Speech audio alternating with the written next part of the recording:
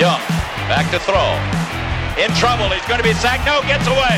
He runs, gets away again, goes to the 40, gets away again, to the 35, cuts back at the 30, to the 20, the 15, the 10. He dives, touchdown, 49ers. What's up, 49er faithful? It is Zane Acme back with another episode of the 49ers Web Zone No Huddle podcast, and we got a special guest host today. He is the one and only Butcher Boy. You can find him on 95.7 The Game here locally in the Bay Area from 7 to 11 p.m. with The Butcher Shop. He is Joe Shasky. What's up, Joe? How you doing, man? I'm doing fantastic. Just trying to stay out of this rain here locally. I know, man. It's been like this is not what we're paying exorbitant real estate prices for, right? You know what I mean? Like we're not paying for this. I know it sucks. It's ruining my golf game, to be honest with you. But we'll find out Saturday because we're supposed to meet up. So we'll see. We'll see that if we can use that as an excuse, right? I'll definitely use that as an excuse for. Well, I have every excuse in the book, bro. I've written the book 5 times over. I have it patented. So if you want to copyright, take some of my excuses, I'll definitely be giving them out on Saturday. I'll take your excuses and extra golf balls because I'll be needing them for sure. Beautiful. Thanks for having me on. No problem, man. Thanks for doing this, man. I know you've been busy and congratulations on the gig at 95.7. It's super awesome to hear your story. For those of you who don't know Joe's story, basically he was a caller who used to call in to Damon Bruce and various other shows and eventually became a regular, and Damon Bruce had him in the studio one afternoon. I just happened to be listening to you on the way home from work on my commute. And I'm like, man, this is awesome. I got to talk to this guy. And we ended up messaging and here you are. So, I mean, can you kind of tell us how it started and how you kind of got into it?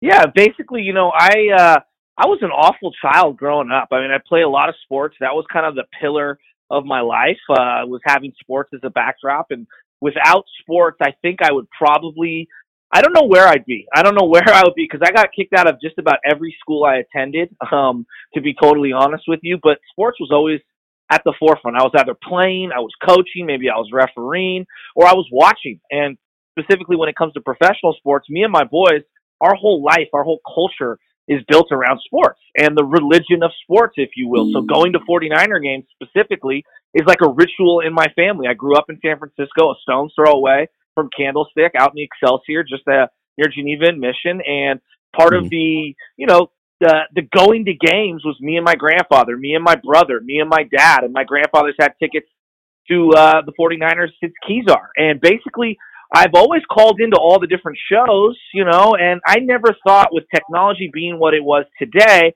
I never had the foresight way back in the day to either get into broadcasting through college and things like that. And I never thought the technology would be as such to where I could actually create my own content. I just thought that was something that journalists did. And so as the game started changing, I hopped on other people's podcasts, Sal Castaneda of Local Legend at KTVU to be specific, and he kept saying, dude, you got to do this. I don't know why you're not doing this. And this was probably 5 or 6 years ago, and I got myself a MacBook, and I just started to make my own podcast. And so, long story short, I went from doing ghetto little rap tapes, if you will, like where these horrible sounding quality in a garage or in my basement, and then it kind of morphed into me pitching it to different radio stations. And if it wasn't for people like Damon Bruce and Bonte Hill and guys like that to have my back and endorse me, I would never be able to get in the doors. And about a year ago, they let me on the air and they said they're going to start paying me. Not a whole lot. I mean,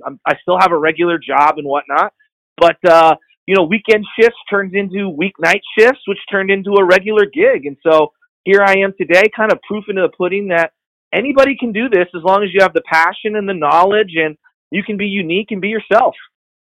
I think that's super cool, man. I think that the fact that you literally, when Drake says started from the bottom, you literally started from the bottom, right? You weren't handed anything. You pretty much went all the way. You didn't take any handouts. You literally just fought your way into a media gig, not having a media background. And I think for a lot of people that are in that same situation now with, like you said, the advent of podcasts and things like that, that still want to get to that sort of avenue, it's kind of like a beacon of hope for them. I think that they can look at you and look at your experience and be like, you know what?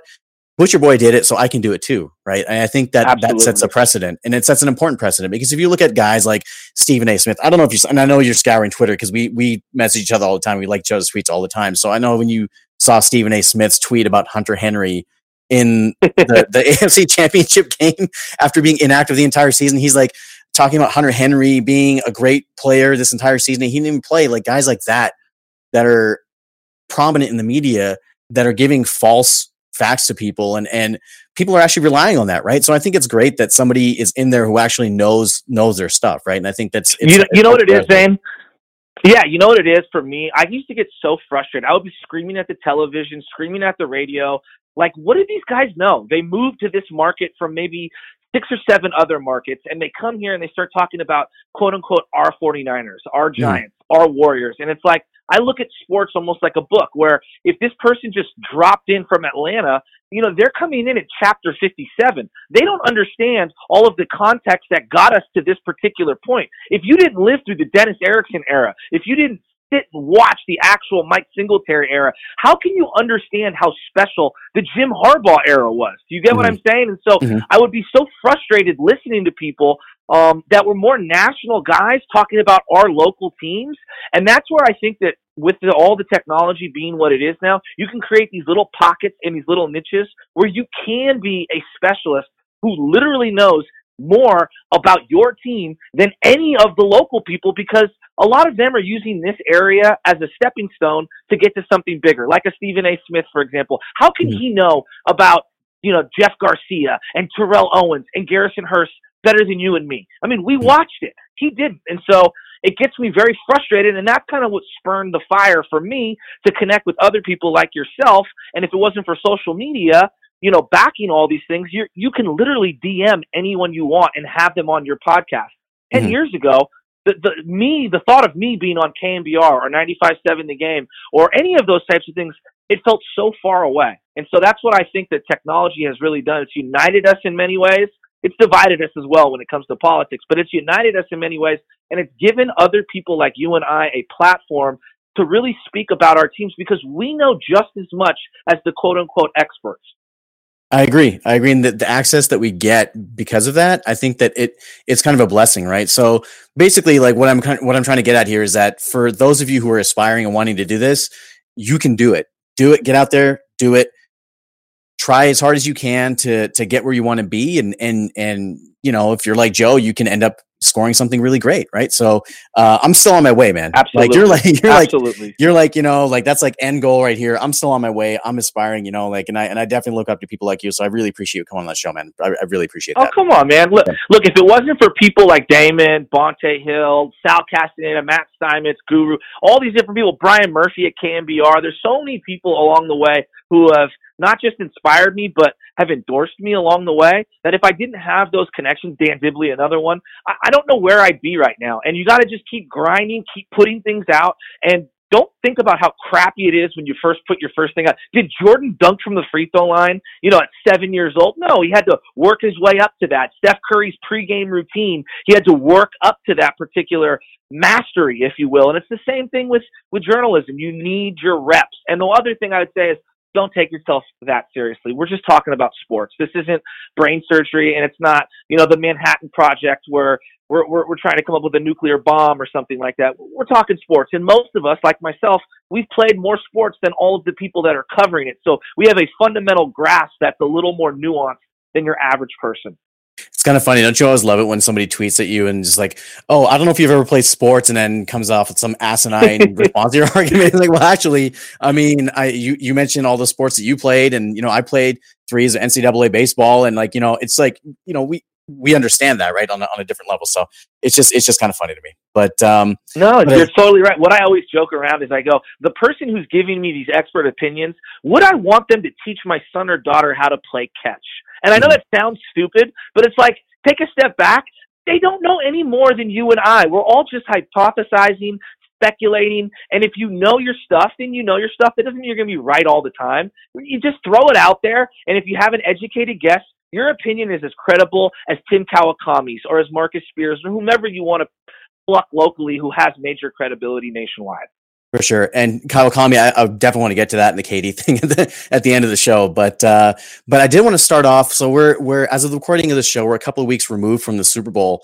And man, I don't know what you expected out of that Super Bowl, but I left wanting more because that's my last bit of football until the next season. I mean, preseason, I don't really count because it's like, all right, well, it's only really the first time to see the rookies and that's it, right? You don't really see the starters. Jimmy's not going to really play that much. You really just see the draft class and maybe a couple of free agents if they sign them this year. But September is the time when I really, that's like, all right, that's when I'm going to church every Sunday, the church of football, right? And it's the Super Bowl is like the culmination of the previous season. And you want it to be this great game like it was last year, right? Or the previous year. And I really felt like this year's Super Bowl left a lot to be desired. The Patriots didn't play well. The Rams played worse. And it was just kind of like there was no signature moment in this game. I mean, am I crazy feeling that way? No, you're not. I think if you were to spin it toward the 49ers, I think the one big takeaway is that, my goodness, a defensive coordinator matters. I thought Wade Phillips, lost in all the minutia, I thought he pitched a phenomenal defensive plan toward Tom Brady. I mean, how many times has Tom Brady looked confused in any big game? I mean, he was completely stifled, and I think Wade Phillips deserves a ton of credit. Conversely, having watched the Rams so much, I was really disappointed that Sean McVay went away from all of the principles that got them to that point. Riding Todd Gurley, running that jet sweep action on every single play. I expected Jared Goff to look, more like a young player in a big game, just because I've seen him at Marin Catholic. I saw him at Cal. He didn't have a lot of big-time games in those programs. And so I expected him to look a little shell-shocked. He's going up against Belichick, for crying out loud. But yeah, it left a little to be desired. But if I'm a Niner fan, I'm actually encouraged because now the Rams window is that much smaller because they're going to have to pay Jared Goff at some point, which means they're going to weaken that team around him. And then at some point, Brady and Belichick got to fall off, right? I mean, they got to. But I'm with you, man. And more than anything, it was a bitter 2018 NFL season because we got robbed of seeing the development of Jimmy Garoppolo. And I think he got robbed in particular because this was a big year for him to take a step forward. I wanted to see him play all 16 games. I wanted to see him see what he can do with a full year under Kyle Shanahan. I wanted to see what Kyle Shanahan could do with him. I mean, we're now staring at 2019, and we probably know a little more about Nick Mullins than we do Jimmy Garoppolo, and that's kind of sad, isn't it? Yeah, absolutely. I feel the same way about the Jimmy injury in particular, because you're going into now the 2019 season. Jimmy's going to be 27 years old. He's never started a full season. So 27 going on 28, like you need to know what you have in him. And I think he's a stud. I think he's a star. Like it doesn't take much aside from the tape that he's already put out there to show that he's a star. But I'm with you. Like I feel like we were robbed because we couldn't see what Jimmy Garoppolo could do in a Kyle Shanahan offense. And even the games that he was there, he was not able to really find a rhythm because honestly speaking, I feel like Kyle Shanahan didn't know who he could really go to because he didn't really know his roster that well. George Kittle was not the same George Kittle at the end of the season as he was at the beginning of the season. Matt Breida was not the same guy at the end of the season. Marquise Goodwin was missing for all or most of those 3 games. And he is the X factor for Jimmy Garoppolo, especially going back to last year. So I think that really you entered 2019 with a lot of unknowns, but you enter 2019 with a lot of hope, like you said, because the Rams, they went all in. And you hear armchair GMs and Twitter GMs and things like that. They want to talk about, oh, you signed this guy and signed that guy. And they're basically playing Madden. And that's the argument against playing Madden right there. Because you have a team. I think it's a good point. Yeah, you have a team in the Rams that they went all in for a 2-year window or 3-year window, and they lost the Super Bowl. It's like if you're going to do that, at least finish the job, and they were never able to. So that's the argument against going all in. And I feel like if you're one player away and you need like a Deion Sanders, like the Niners did in '94, if you need that, you go get it. But right now, the Niners aren't one player away, and I know I've been a little bit critical of them on Twitter, saying that they should have been more active last offseason, which I think they should have. I think that they're not. I still think that they don't need to go blowing out their cap this offseason. It's a rebuild, not like a retool where you're only one player away.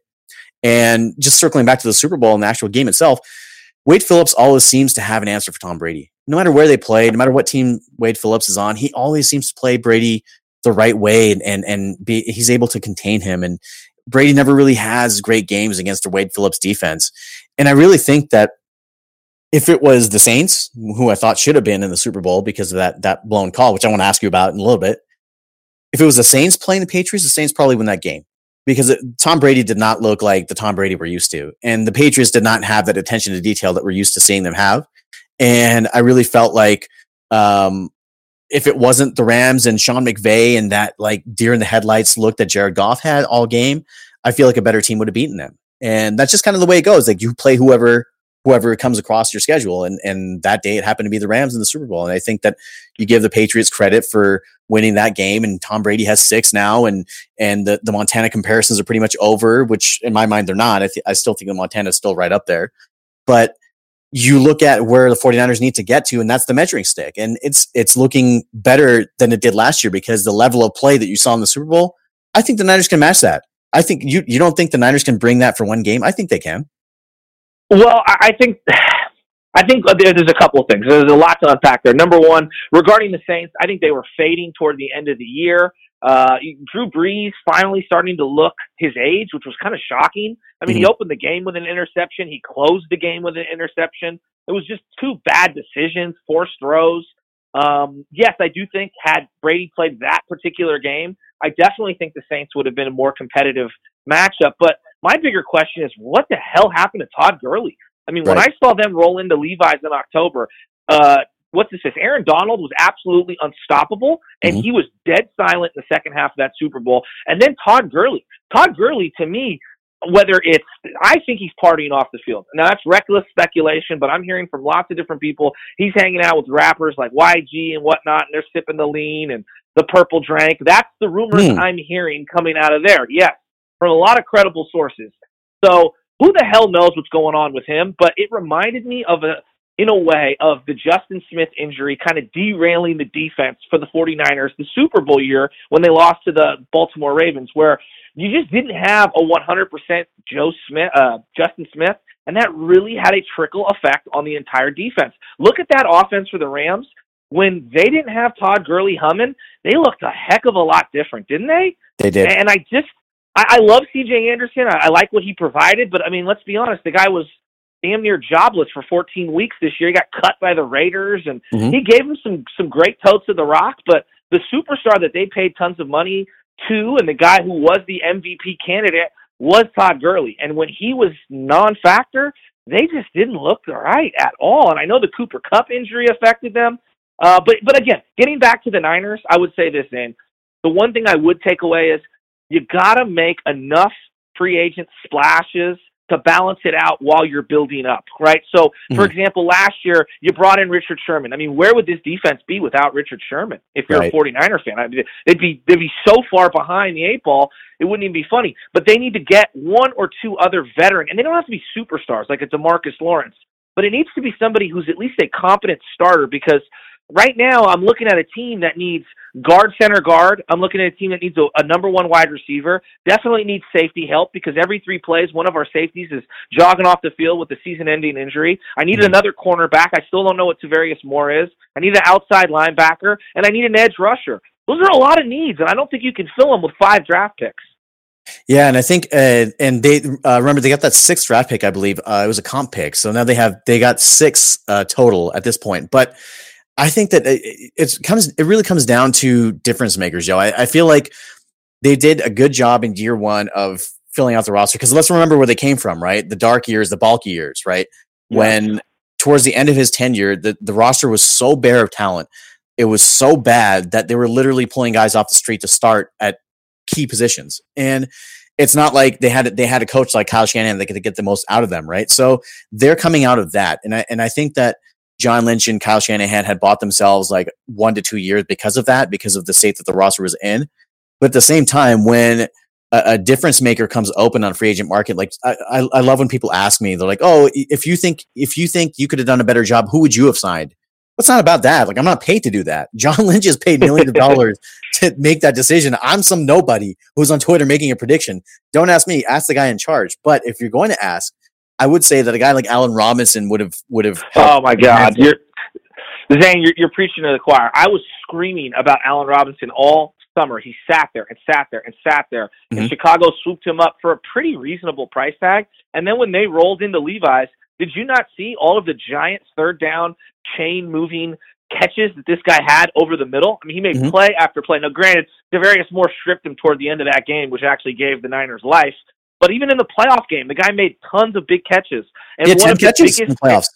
Oh, I mean, he was awesome. But one of the biggest areas of need for me is getting Jimmy Garoppolo red zone help, getting George Kittle outside the hashes help. That's what they desperately need. You brought up Marquise Goodwin.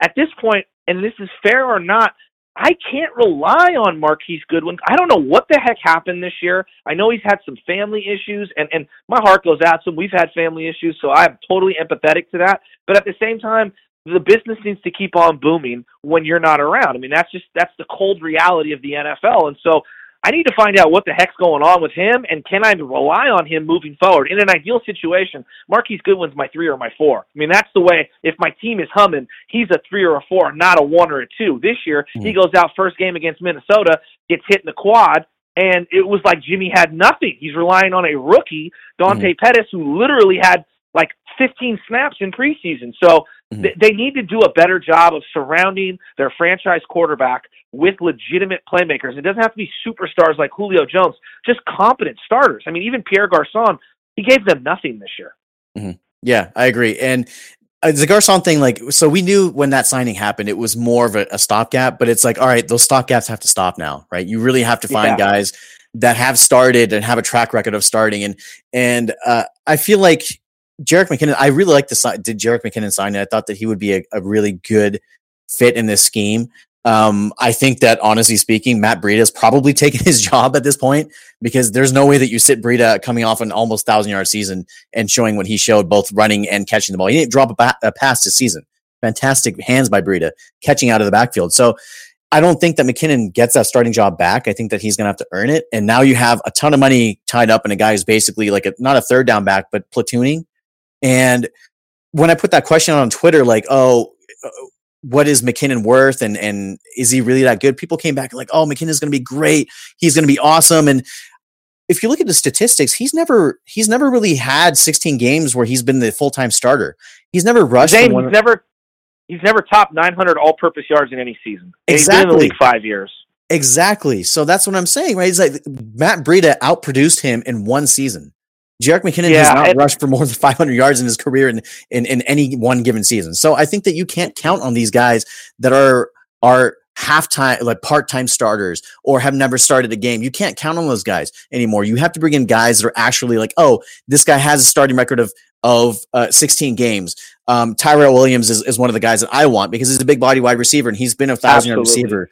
He started 16 games separately. You know, he's been able to do that. He has the second most touchdowns of 40 yards or more over the past 3 years. So a guy like that has a track record, and I really feel like they lack guys like that on the team right now.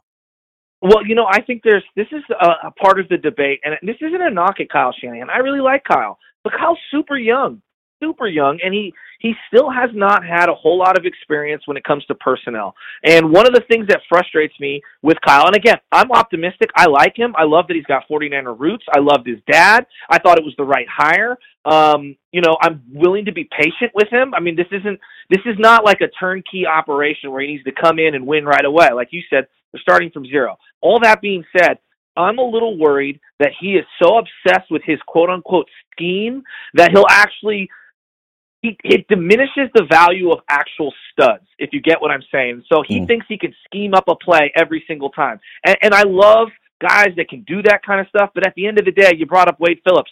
Everywhere Wade Phillips has gone, he has had a legitimate anchor stud on that defense. Mario Williams, Von Miller, clearly this year with Aaron Donald. He's done it everywhere he's gone. DeMarcus Ware when he was in Dallas prior as a head coach. So my point being is that you got to have studs every now and then as the great erasers. You brought up Allen Robinson. Sometimes the quarterback's going to have to throw up a 50-50 ball. I mean, if you're relying on Kendrick Bourne as your leading wide receiver next year with 479 yards in 2018, that's 97th in the NFL. 97th, okay? That means every single team in the league had 3 wide receivers with more yardage than the team leader for the 49ers. That's not good enough. And if I want to make an accurate assessment of what Jimmy is this year in 2019, then I need to get the dude some playmakers. And so I'd like to see Kyle kind of come off this stance. In regards to Jerick McKinnon, I liked the signing on the surface, but when you dig deeper, this guy was never an all-purpose back for Minnesota. He can't get the difficult yards on 3rd and short. One area where Kyle's offenses very, very much struggle is in the red zone and in 3rd and short. And the reason being is because when there's a compacted space, he has a very difficult time running these stretch plays because that's what he wants to do in between the 20s. If you watch them, they will march down the field, then they get into the red zone where everything gets a little more compacted. You need people that command double teams. You need a wide receiver on the outside that forces that safety over, which gives you more running lanes for your big-bodied backs. And then I look at someone like New England. They've got a running back for every single situation. They've got Burkhead. They've got James White. They got Sonny Michel. I need more multiplicity coming out of the backfield this offseason. Find me a short yardage bruiser. That's what I'm looking for. I know that sounds super niche, but that's where this team can win, is in the margins. It's the little moves. It's not the giant moves. Yeah, and looking ahead to free agency, who can they get? Who can they target? So I've got 3 guys on my list. Obviously, number 1, Earl Thomas. Right, difference maker. That guy, he can immediately make your defense better. That your defense becomes one of the better defenses in the league just based off of that signing, because Robert Saleh cannot run his scheme. You can't run that Seattle scheme without a free safety that can cover sideline to sideline, and that's exactly what Earl Thomas is. Right, you pair him with Sherman, and you pretty much have the same sort of dynamic that they had in Seattle, where you double the side opposite Sherman. In Seattle, they would isolate Sherman, leave him on his side of the field. He would be on single coverage, man coverage on his side of the field. The other side is where they double Thomas with, because that's where the weaker corner would be, right? Whoever it may be, Tarvarius Moore, Ahkello Witherspoon, whoever it is, free agent, whatever it is, you can double that side of the field. Trust it, Sherman. I mean, Sherman had a fantastic season. You mentioned him earlier. He gave up 1 touchdown this entire season. Should have made the Pro Bowl, got snubbed. I really feel like if he was on a better team, he would have got that call. But he had a fantastic season. So he is who he is. You know who he is. If you get Earl Thomas, that immediately shores up your defense, right? Second guy, I mentioned him earlier, Tyrell Williams. I think that some people don't think he's a scheme fit because Kyle Shanahan likes smaller, shiftier receivers that can get open to smaller spaces. But Tyrell Williams is one of those guys. He's been a 1,000-yard receiver. He hasn't the last 2 years. He's tailed off a little bit, but I really feel that's more a result of them getting Melvin Gordon and Austin Eckler more involved in their game plan. But I think that he'd be a good big body receiver, 6'4". He's 200+ pounds. He's a good red zone target that kind of alleviates that problem inside specifically, like not even inside the 20, like even inside the 10. They seem to have, I don't know if you noticed this, Joe, but like they seem to have the most 1st and goals at like the 9.5 yard line than I've ever seen in my life with any team. And that's like the worst spot where you can be, right? Like, because you can't get that first down and you're like, all right, we're neither here nor there. And it's just, what do? You have to throw it. So Tyrell Williams would be a great target in that same sort of situation. The third guy, and this is kind of like a nice to have, not a have to have, would be CJ Mosley. And I think that he's going to command a big price tag because he's going to be one of the better linebackers on the market. But if you get CJ Mosley there, he immediately fills a need. You can put him next to Fred Warner. Fred Warner can maybe be free to run sideline to sideline a little bit more. And with those 3 signings plus a good draft where they draft an edge rusher at the beginning, like I think that helps immensely on their defense. Yeah, Zane, I mean, to be totally fair with you, I could come up with 40 or 50 different scenarios this offseason where we could get creative and bolster this roster. I mean, I mean that. Whether that's trading out of the number 2 spot, maybe that's flipping spots with Jacksonville, acquiring Jalen Ramsey, putting him in this secondary if you can't get an Earl Thomas. Obviously, I want to monitor the DeMarcus Lawrence situation. Anthony Barr in Minnesota is an absolute stud. Love to have him. I think he fills multiple needs. CJ Mosley's someone that I love. I mean, he's just an absolute leader. If Baltimore lets him go, we should be all over that. He'd be a perfect person for Fred Warner to play alongside. I even think Elijah Lee showed a lot of promise last year. I know he was out of position multiple times on big plays, but I mean, this is a guy we weren't even relying on coming into the year. He played so many snaps, and I just thought, I love the way he motored around the field every single play. He doesn't give up. He's a hard hitter. I think he's athletic. I like what we have there.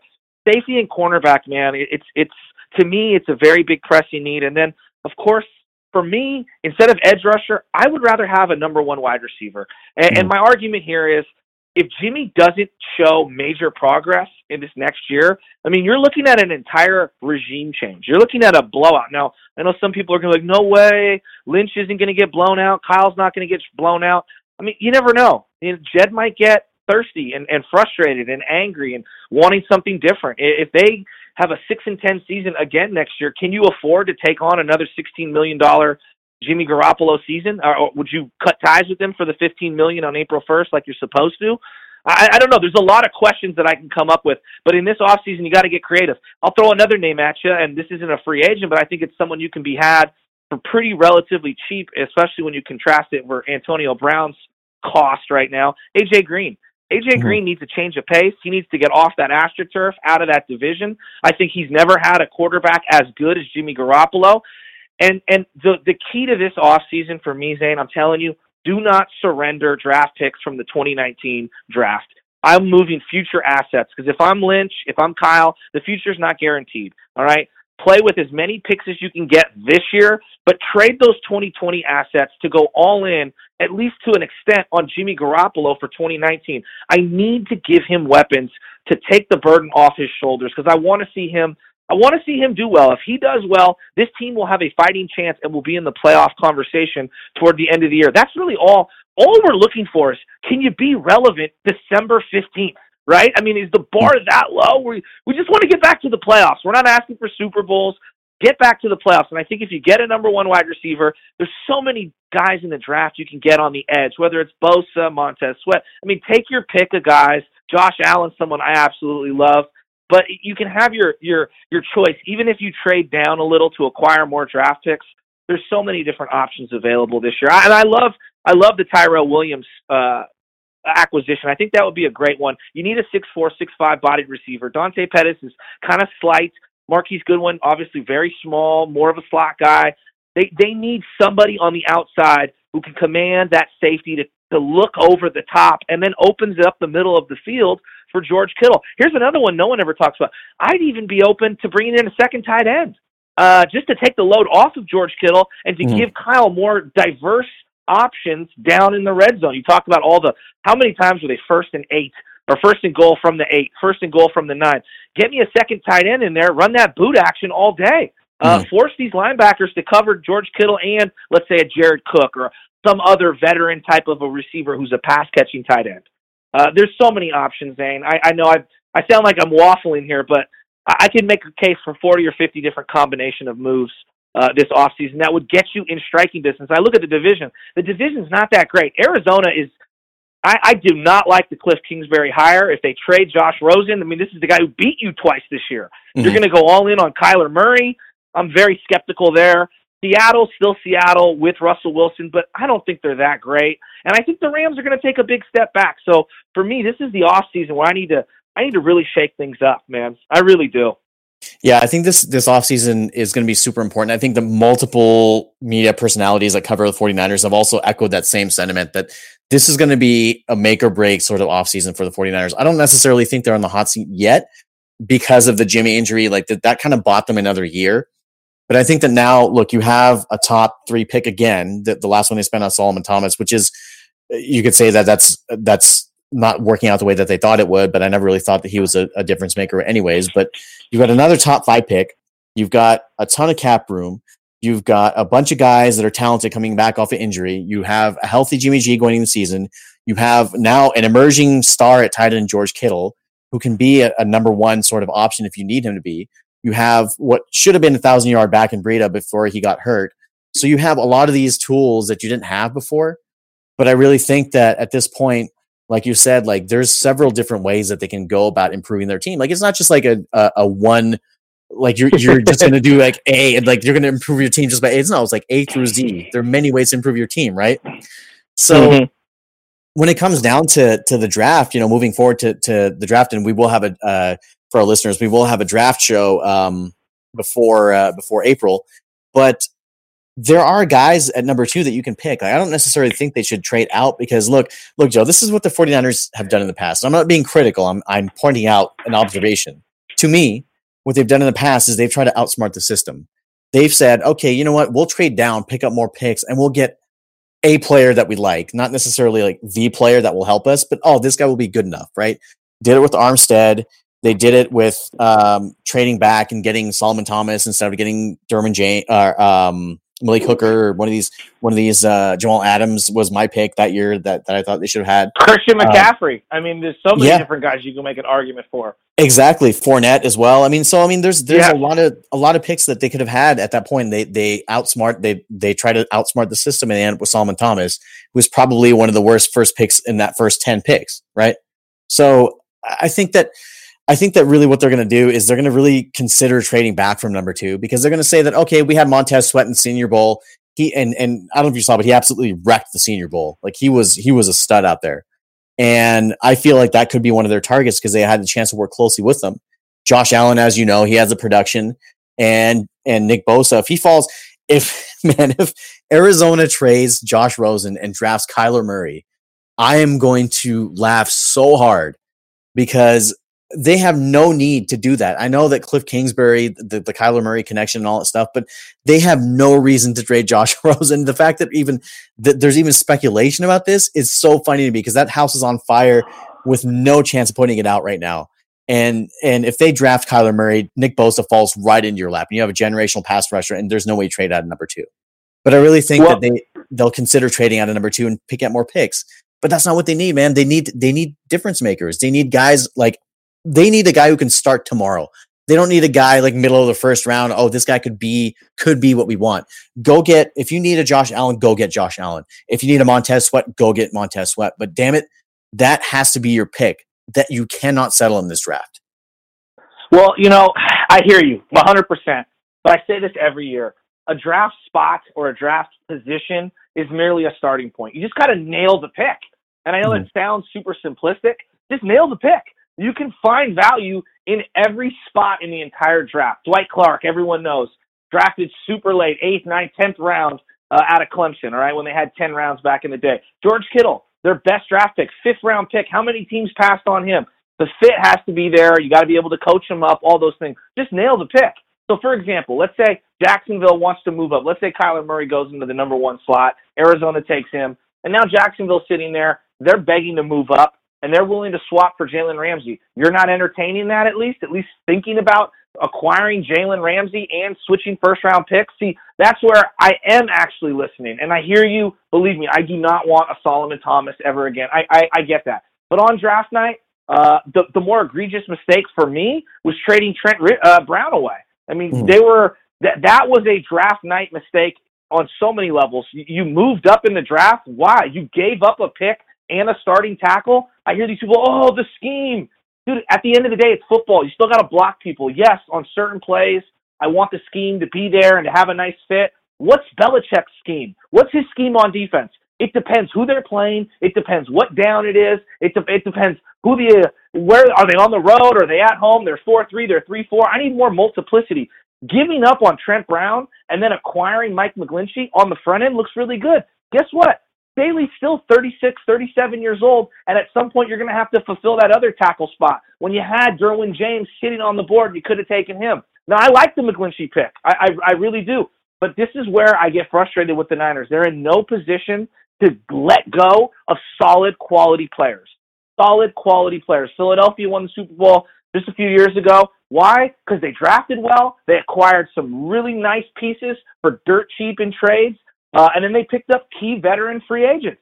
There's not one way to build a team. You can go about it in 15, 16 different ways. And that's where I want to see the Niners get creative this offseason. Look, if Bosa falls to them right in the number 2 spot and they just end up snagging him and taking him and he ends up being a generational player, we're all gonna applaud and go crazy. I mean, last year I know Solomon looked terrible, but Reuben Foster looked like a top 5 inside linebacker. I said, man, that was a great pick, great value. Fast forward to this year, he's not even on the team, And I know people are going to crucify that pick, and in hindsight, I probably will too at some point.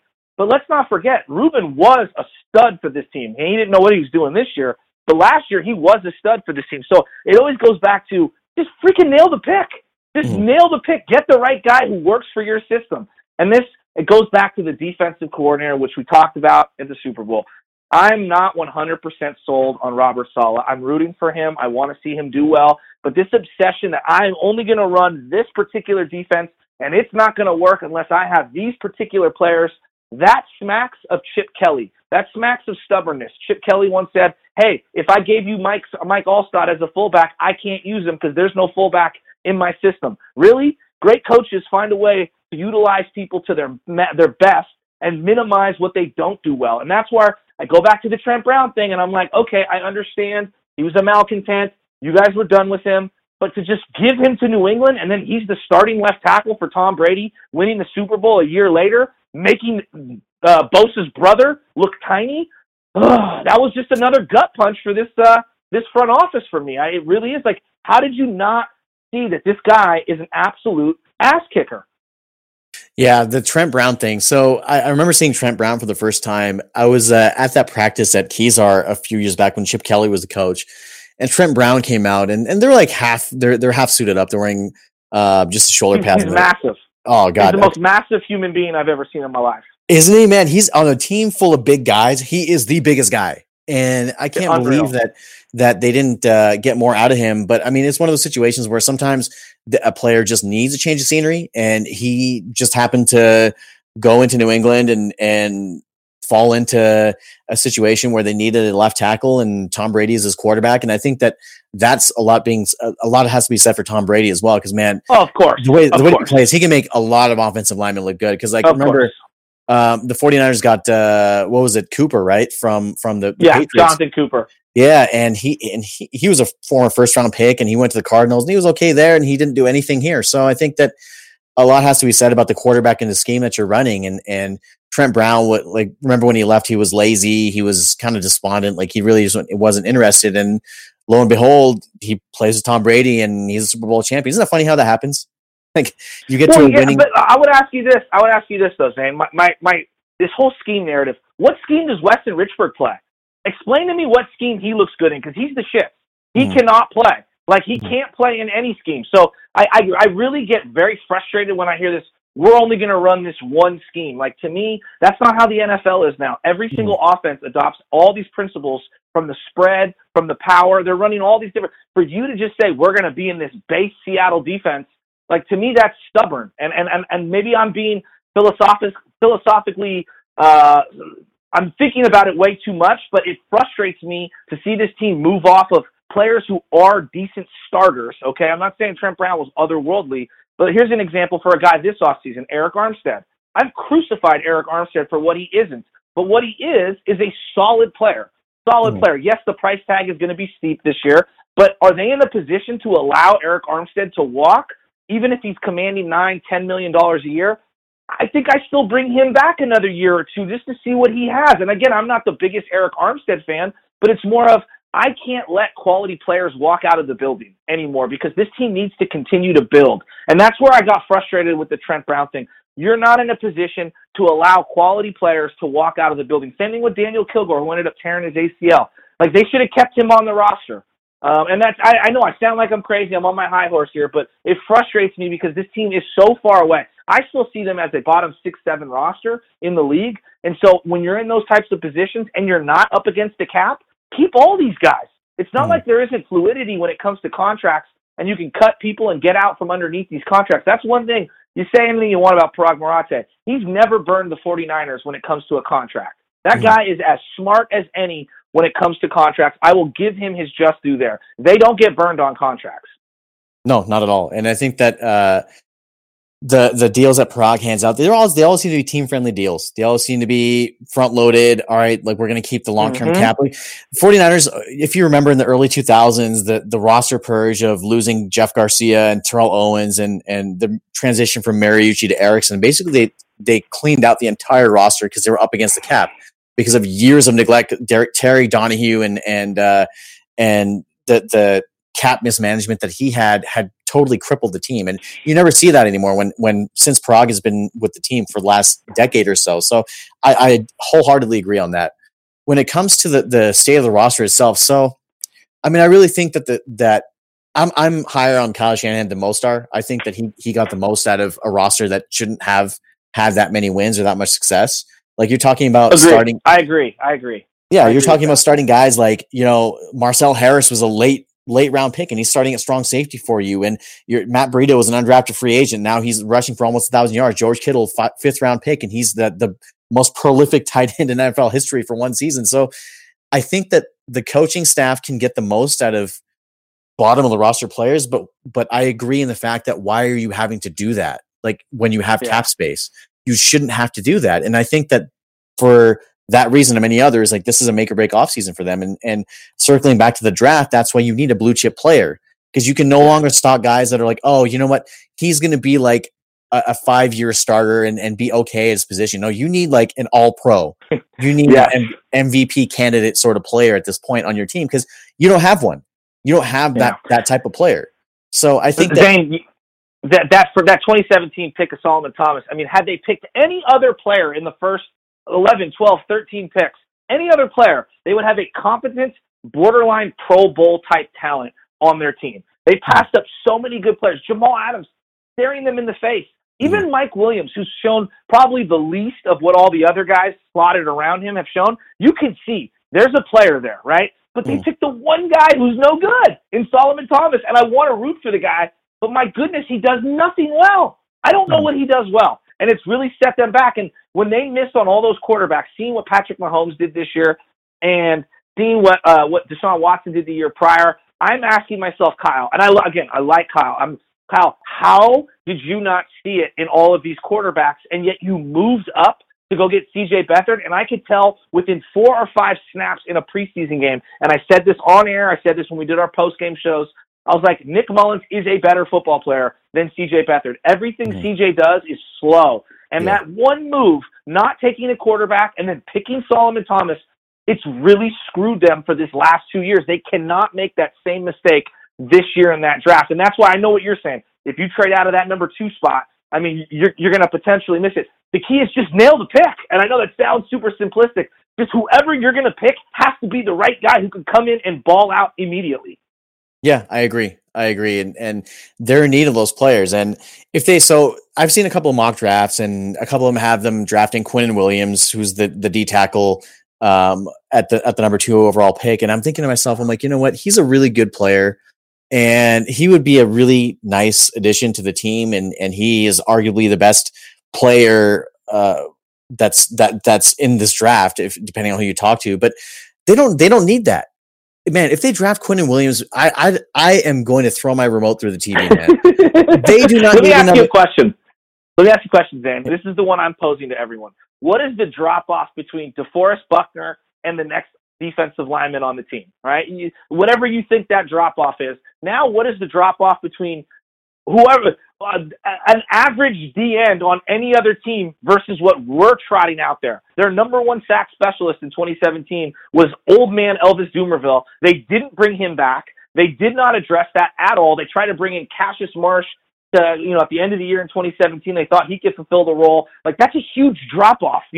I don't need Quinnen Williams when I actually like DJ Jones alongside of DeForest Buckner. And now here's my other question. What's the drop-off between Kendrick Bourne and the average NFL wide receiver? Looking around the division, like even Larry Fitzgerald, he'd be easily the number 1 on our team. Tyler Lockett would be a number 1 on our team. Doug Walden would be a number 1 on our team. Like, the drop-off from those players to Kendrick Bourne, and I like Kendrick Bourne, but that's a massive drop-off. So I completely agree with you. If they take Quinnen Williams, like, that's not an area of need, and I don't think he's going to, like, pop like some of these other positions that we desperately need impact from. Like, if he's a 2-down lineman, most D tackles that you draft aren't 3-down linemen. They're usually 2-down linemen, right? And that's like, how am I getting value there? He never is going to touch the football. He's not going to be in on 3rd and longs. He's not going to be trying to rush the quarterback. Like, I don't see it. And especially if you look at this defensive front, they rotate left and right.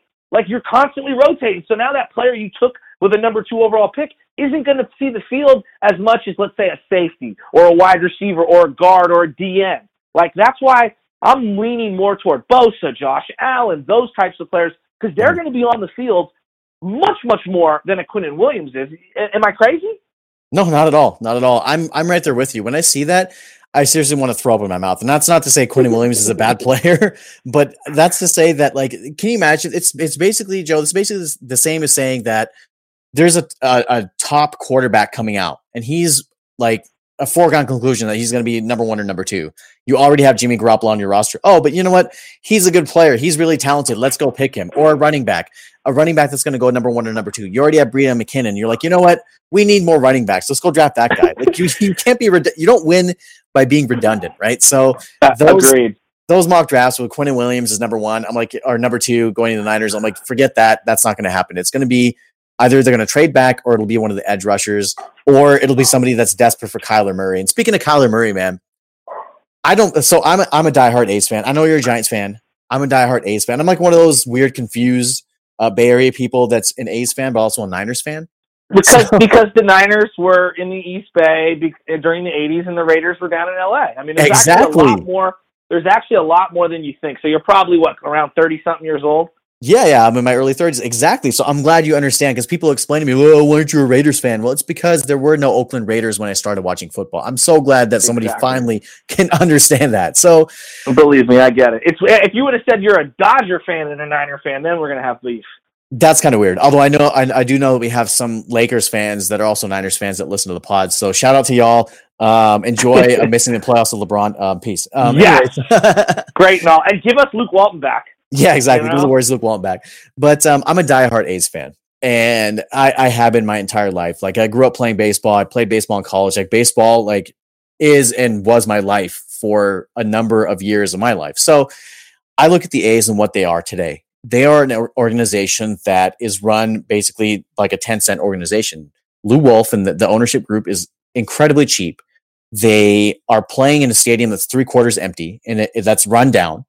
You don't have a long-term financial commitment from the team to be re-signed if you do well. And you're more than likely not competing for championships. You're just happy to go to the playoffs. And on top of that, you will probably be traded in 3 to 4 years to some other team. So you do not know where your home will be. So I don't blame Kyler Murray one bit for going towards football because playing for the A's, and I love the A's, but playing for the A's coming into this league, it's not desirable. You don't want to go there because you know what? It's just a pit stop in your career. They're not going to commit to you. So I don't know if you feel the same way, but I mean, I think he made a mistake going away from football because I think that baseball long-term will make him more money, but I understand why he went to football given who drafted him in baseball. Well, I mean, this offseason, I'm a diehard baseball fan as well. I mean, I love all the sports. Whatever season it is, that's my favorite sport is. That's kind of how we grew up in my neighborhood. Mm-hmm. You know, if it's basketball season, basketball's our favorite. Baseball, though, I think this is really sad for baseball. Not only do you have no African-American young stud players playing anymore, but clearly you are the third banana behind football and behind basketball when it comes to just young people and their engagement and how much they like it. Regarding how much money he can make, we've broken it down on our radio station because I actually did a show for about 8 months with Chris Townsend, who's the voice of the Oakland A's, and he just left to work for the A's. And him and I have been kicking this around the entire time. The 32nd pick in the draft, okay, Lamar Jackson, got more guaranteed money than what Kyler was going to be guaranteed at signing with the Oakland A's.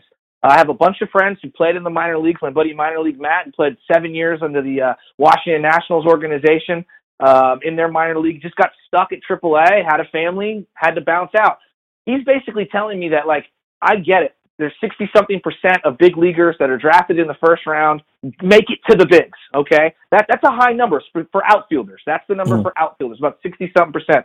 But of that 60-something%, only 20% actually make it to free agency, meaning they get the 3 years of big league service to actually get there. So I understand where people are saying, oh, there's more money to be had at the baseball level. Yeah, but you have to literally, before his clock can even start ticking for free agency, he would have to have 3 full seasons in Major League Baseball, plus however many seasons under team control with arbitration before that. So there's just the financial impact for him. There's so much more money to be made as a quarterback in the NFL. Look at Chase Daniels. Chase Daniels has taken 17 snaps up until this season when he finally got some run with the Bears. The guy's made $40 million. Ask Blaine Gabbert how much money he's made holding a clipboard. I mean, if I'm Kyler, the decision to make was football because at no point has it been more adapted for young, small, fast guys to thrive in the league than right now. You can't touch a quarterback. The rules have been bended for you. Obviously, Baker Mayfield, the guy you practice with every single day, was the offensive rookie of the year behind Saquon Barkley. I don't think the A's foresaw that he was going to have the season he did. And I don't think Kyler Murray foresaw that he was going to have the season he did.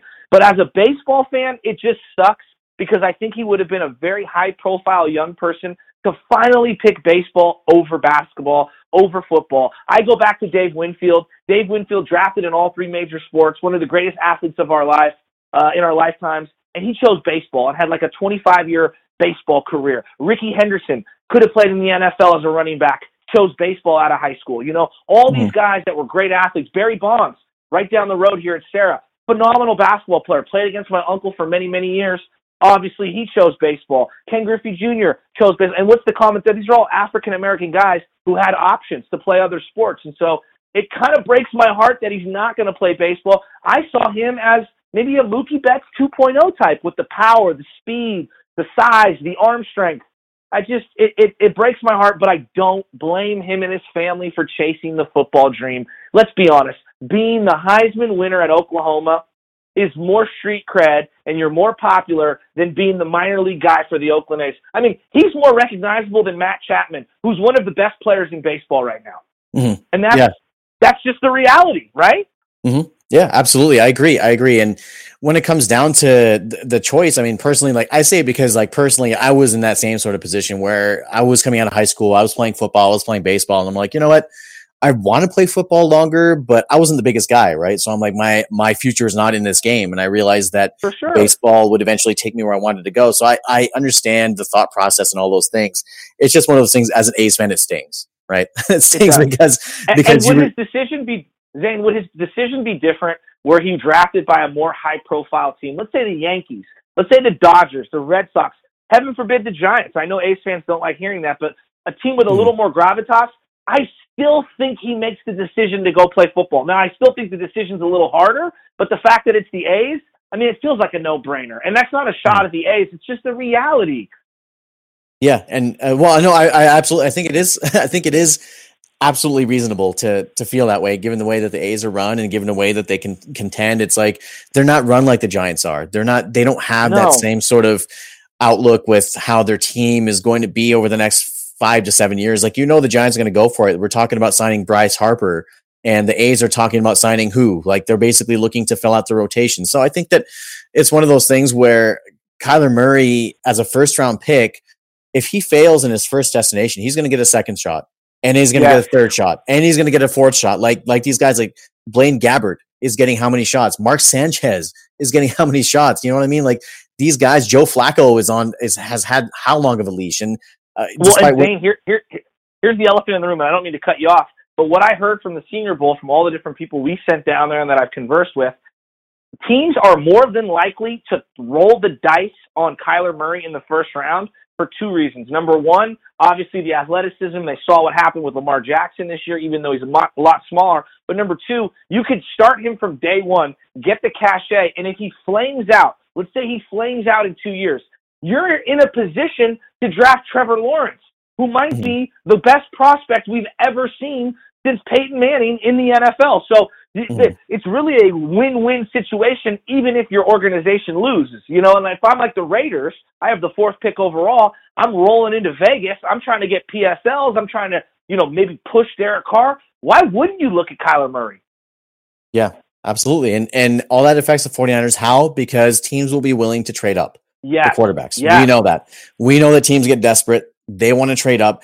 49ers are in a really good position to control the top of this draft. We know that Arizona probably doesn't need one, although, again, I will laugh really hard if they draft Kyler Murray and trade Josh Rosen. And we know that there are several teams behind the Niners that need one. So that being said, I think that they're in a really good position. But you mentioned something really interesting about the viewership of football and how it falls within the grander scheme in this country. And I want to circle back to that for a second. The AAFL outrated the weekend of basketball when it was on. So last Saturday, the AAF, which is basically not an amateur football league, but like a bunch of washed up NFL players and guys who never really saw the field. I saw a bunch of former 49er people, Mike Singletary, Dennis Erickson. I couldn't believe it.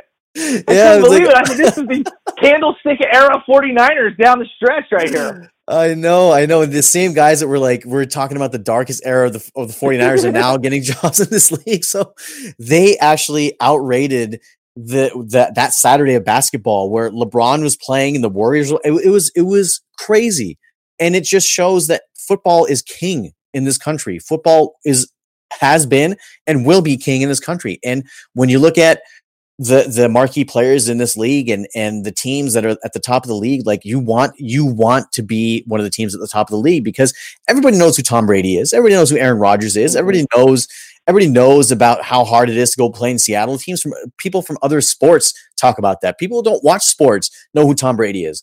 Like, I want that to be what the 49ers have. I want the 49ers to be a cultural icon like they used to be when they were winning in the dynasty, right? Like, if you look at, do you remember how it was in the Pro Bowl? First of all, I think that they moved the whole Pro Bowl gimmick of putting it before the Super Bowl and putting it in Orlando is not working. Stupid. It's so stupid. Like, they need to put that thing after the Super Bowl. They need to move it back to Hawaii. The players get a free Hawaiian vacation for them and their families. The Super Bowl winners will probably play that game because it's a victory lap for you, because you can go and show off the fact that you've won the Super Bowl to all your homies that are actually there at the game. And on top of that, it's your last little bit of football before the next season. Like, I don't know about you, man, but like, I used to, like, NFL Primetime was my favorite show, right? Like, that was my favorite show as a kid. It wasn't Ninja Turtles. Yeah. It wasn't like Ghostbusters. It was NFL Primetime, right? Chris Berman and Tom Jackson. My favorite thing about the Pro Bowl was that it was the last little bit of football until the longest offseason of any sport. The longest time waiting between meaningful games of any sport, 9 months. The Pro Bowl would end at that time in the first week of February. And from February until September, you had nothing but dead air. And I mean, baseball was awesome. As baseball season was fantastic. But as far as football, it'd be my last chance to see Jerry Rice, last chance to see Steve Young, last chance to see Brent Jones and all the great 49ers, my favorite players, last chance to see them before the offseason. And they really need to move that. They need to move it back to after the Super Bowl. Yeah, the Pro Bowl just doesn't evoke emotion for me anymore. It used to be something I really liked. I'm more intrigued by the skills competitions and things that they do the day before. I would agree. Move it back to Hawaii, move it to the week after the Super Bowl. There's no question on that. Regarding viewership, because that's something that I'm all over this. Baseball is a marathon, and it's one of those things that's with you all year. So a game in May doesn't have the sense of urgency as a playoff game in October. And you hear most people that love baseball are like, playoff baseball is the best. A lot of your NBA fans, they're going to say the same thing. Playoff NBA basketball is awesome. It is, but there is no sense of urgency, even in a 7-game series. Like, unless it gets to game 5 or something like that, like, there really isn't a whole lot of sense of urgency. The NFL, I don't care if it's week 1, week 2, week 7, week 16, the playoffs. There's always a sense of urgency, and one big play can make or break an entire regime's status within that organization. I mean, think of how big that play was for the Miami Dolphins on the Miami Miracle with Gronkowski. We were already ready to say, oh, the Patriots are finished. Look at the Dolphins. Adam Gase, they might backdoor it into the playoffs.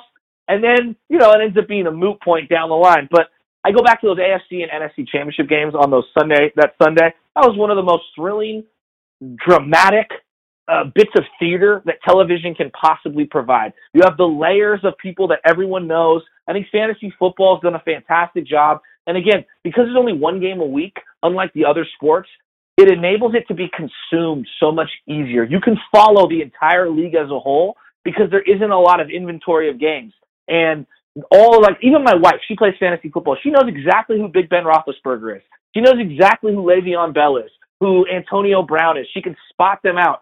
If I brought up, unless it's Bumgarner or Posey, she can't name Brandon Crawford on the Giants, and he's won 2 World Series for them, and he's very distinct with the curly hair and everything. The NFL just brings it as far as like a TV package. It's the most easily consumed product of all the major sports. And they've done a great job. The red zone is the most fantastic thing in the world. It never goes to commercial. It's genius. It's absolutely genius. And that's why, as a Niner fan, how hard is it for a lot of fans when they're sitting at home? Now, I like to go to the games, but a lot of people when they're sitting at home, if they're getting blown out, it's hard to just stick through it. Back in the day, Channel 2, you would just have our local broadcast on. There were no other options. Now, you can go outside. You can flip the channel to the red zone. If you have DirecTV, you can go to the specific game that your fantasy quarterback is playing in or root against another fantasy quarterback who you're going up against. the NFL will always be supreme. And then the giant elephant in the room, gambling. As long as there's gambling, all the young people with Bovada and the way you can gamble now online, it's created an appetite that is literally unquenchable. You cannot give us enough football. We will bet on anything. And that's why the AFL, whatever the hell it's called, the Alliance, whatever they want to call it this week, I think it's going to get good ratings moving forward as long as the product stays good. And I like some of the concepts that they've incorporated. Hearing these guys in the booth talking about the particular replay that they're going over, I want that transparency in the NFL. How many times are we watching the same replay and it's so obvious to you and me at home on our couch, and yet they're taking 16 minutes to figure out whether the ball hit the ground or not? Like, I want to know what they're talking about when they make that decision because, again, regime changes are all on the bounce of a ball. If Kyle Shanahan goes 7-9 this next year, he's on the hot seat. But if he, let's say, wins a game here and there and they sneak into the playoffs, his legacy has changed forever. Wouldn't you agree? And I want to see more transparency because there's so much at stake, for all of these people. Jimmy Garoppolo, Kyle Shanahan, John Lynch, Jed York, the organization trying to print money. So I'm with you on the viewership thing. The NFL, our quench for it is unreal. Let's put it this way. The fact that the Pro Bowl gained more viewers than game 2 of last year's NBA Finals should tell you enough about football. And that's something that actually shocked me. So I think that the NFL, it is the greatest sport to me. I mean, it's marketed the best and it does the best with its superstars. I think the NBA is just as good with the superstars, but I mean, the NFL, like the finality of it, it's fantastic. Everything is a big production. And while it does get to be a lot at sometimes when it's like a Thursday night and you have like the Browns, well, the Browns are good now, but the Browns before Baker Mayfield and they're playing like a team like, the Cardinals who are rebuilding, you don't want to see Browns Cardinals on Thursday night. Right. So things like that can be tweaked, but I do agree that this is the best league, and it is run for what we say about Roger Goodell. I think he's a clown, but I think that he knows how to make money and that's why he's there. So man, that's a lot to think about. That's a lot to talk about, man. I mean, we chopped it really good, man. This has been fun, dude. Like we this is the first time we've actually talked at all outside of Twitter. I think this is the beginning of something good, man. Yeah, call me anytime. I know I blab like crazy. It's just I love the Niners, man. I grew up and I didn't realize how great I had it growing up right a stone's throw from Candlestick, watching the glory days, watching this team win. I mean, I thought it was my birthright to win the NFC West by a game and a half, 2 games every single year, get that first round bye, host a game in January on the wet, soggy turf of Candlestick. And it breaks my heart that A, the team moved, but B, that they're not any good. Because when I go back to that Sunday, I'm telling you, AFC, NFC championship game, I remember when San Francisco, I'm a fifth generation San Francisco, the city would shut down. All your neighbors, all the corner stores, everybody would be flying their flags. When the game was going on, you could rob the entire city because everyone was glued to the 49ers. It's not like that anymore, and it breaks my heart to see an entire generation of would-be 49er fans, like my nephews, my nieces, all my little cousins and stuff. They're in their 20s. The Niners have never been great. They had a little run, a little blip on the radar. So what have they become? They're all Pittsburgh Steelers fans or New England Patriot fans because those are the teams that win. This team desperately needs to get back to winning because they're losing a core of that young demo, diehard fan that you and I are now. We're at that age. We're having kids and stuff. But you're missing that generation, and you need to win. And that's why it's so important. I want them to win. I'm harsh. I'm mean. But, Zane, I want them back in the playoffs bad, man. I agree. And I remember, do you remember, excuse me, do you remember 94 when they beat the Cowboys? January 95, but when they beat the Cowboys. I was at that game. I was crying with my grandpa. Gosh, I was 9 or 10 years old, man. And I vividly remember that day. People were outside on the street celebrating as if the 49ers won the Super Bowl. And when they had just beaten the Cowboys. They still had the Super Bowl to play. And when they rolled into Miami to play the Chargers, there was no doubt. There's no doubt in my mind that they would win that game. There's no doubt in anybody's mind. And obviously the NFL has changed. The NFL doesn't like that. They don't like dynasties. Which makes what the Patriots are doing even more remarkable. But they don't like that. They don't want teams to do that. So I think that the first step, again, like you said, is to win games, is to make the playoffs. But at the same time, it's like, you know what? Like we have to remember that the goal is to win championships. And I really believe that Jimmy Garoppolo is the next quarterback for the 49ers that will bring a championship back to San Francisco. It's just a matter of them realizing that same thing and putting pieces around him. So absolutely, he's not going to drag them across the line. As great as Brady is, look at all the other ancillary pieces that helped them win that game. Gronk, Edelman. I mean, freaking Edelman's phenomenal. Don't get me wrong. He's not a Hall of Famer, but he's phenomenal. Hightower. Look at the two McCourty boys. Like, you can name all of their key contributors. Van Noy coming out of nowhere. You know, they've got so many players that help contribute, and that's where everyone gets obsessed with the Earl Thomases of the world, and I agree with them. But it's that second tier of free agents. That's where they need to get really smart and find value in the margins and stop letting guys go who can provide depth to this team. Because how many times have you seen Jaquiski Tartt, Jimmy Ward, whoever, name the safety, walk off the field after 4 or 5 snaps with a broken arm? And now we're playing some undrafted free agent at safety. Like, they need to hit the second-tier free agent market hard this year. Don't spend all the money, but spend enough wisely to where you build this team around Jimmy and let him lead you to the playoffs. God, they need to get back to the playoffs, Zane. Yeah, absolutely. And you know who's going to help them? Antonio Brown. Have you seen the amount of Antonio Brown propaganda, Antonio Brown to the 49ers propaganda that's out there, man? If he doesn't, station's doing the most of it. They are. Every day I listen to you guys when I'm on my way home from work, and it's just, they're talking about Antonio Brown and how he posted another picture in a 49ers jersey, or some Niner liked his post, or somebody's recruiting him. And is this really going to happen, or is this a pipe dream? If I had to bet, I would say it's a pipe dream. But if they're going to make this move, do not surrender any 2019 draft capital. Just trade 2020 picks.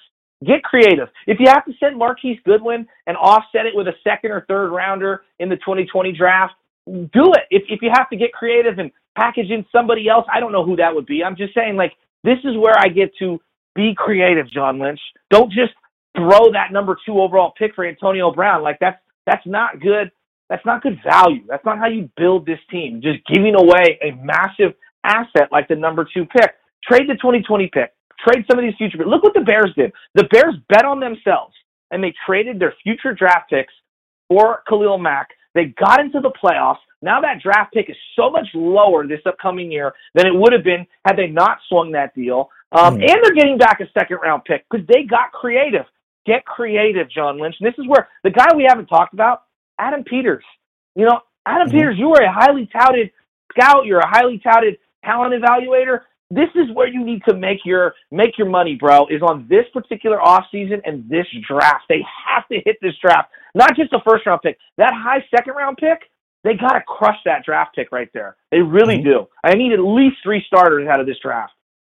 Yeah, I agree. And they really just need to get guys that are ready to play from day one. It's not even just starters. Yeah. It's like, all right, like, you are going to perform at a high level.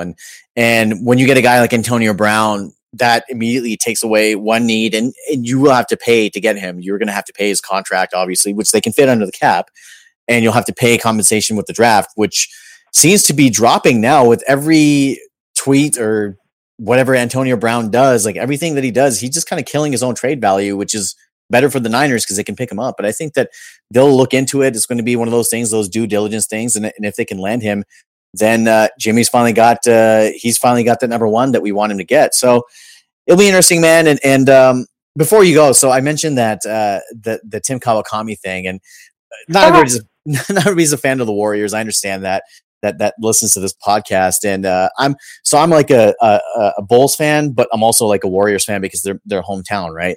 But I'm a Jordan truther, right? So Michael Jordan was my guy, right? So, and I don't change teams.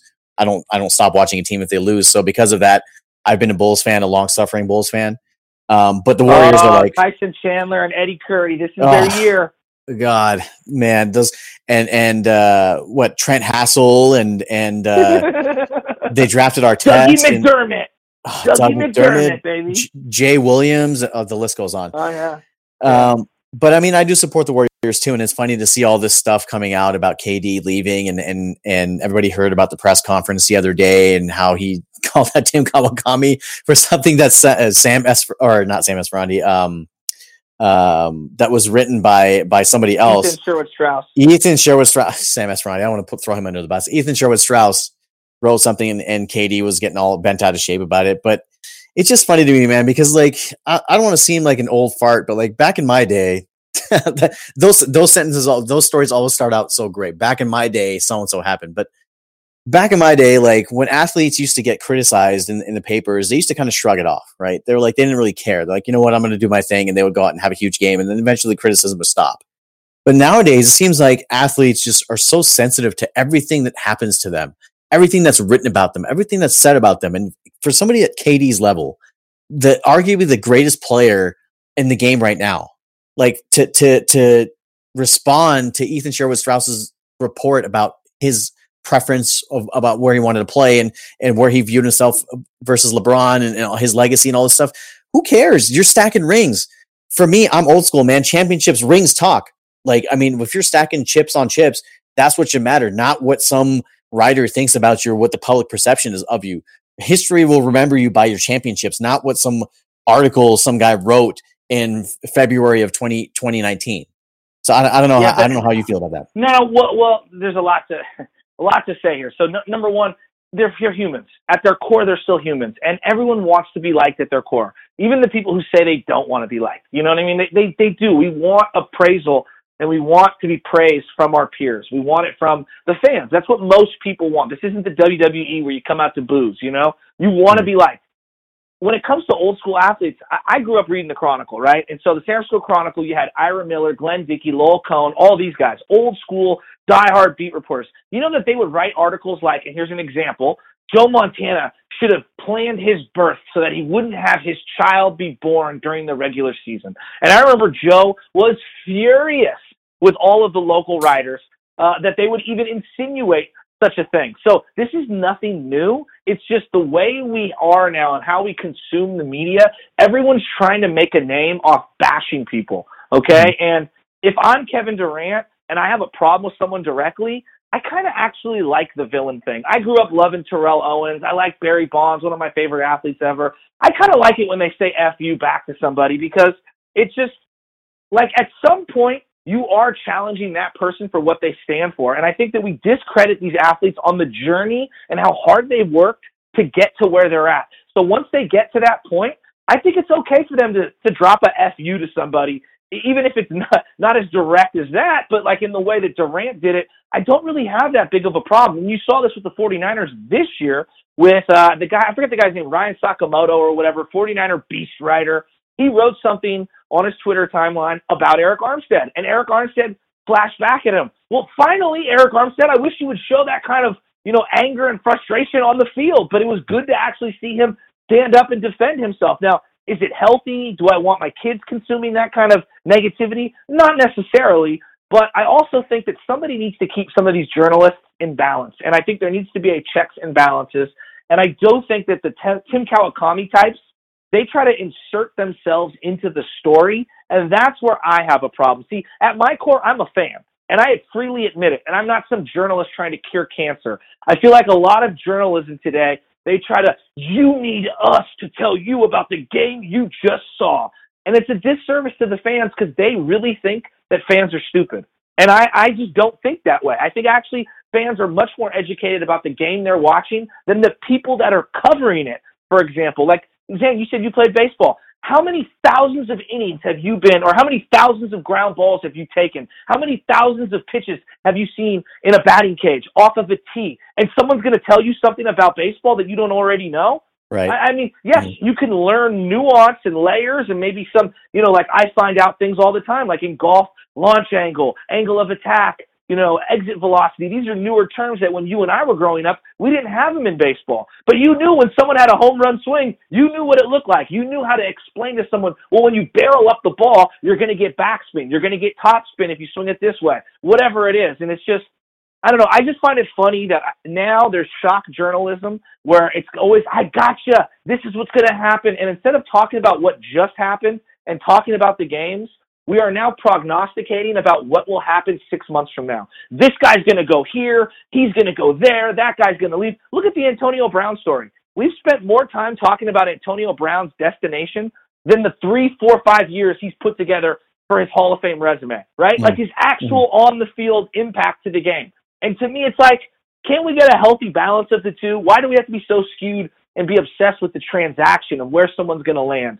So that's where I'm like in a roundabout way trying to say it frustrates me, because for every Anthony Slater who actually covers the Warriors and explains very specific plays using diagrams and videos and things like that, I see a lot of shock pieces from people like Tim Kawakami trying to take people down. And to me, I'm just like, dude, in normal world situations, if someone was trying to undress you in front of a national audience, whether you're Kevin Durant or not, wouldn't that get under your skin?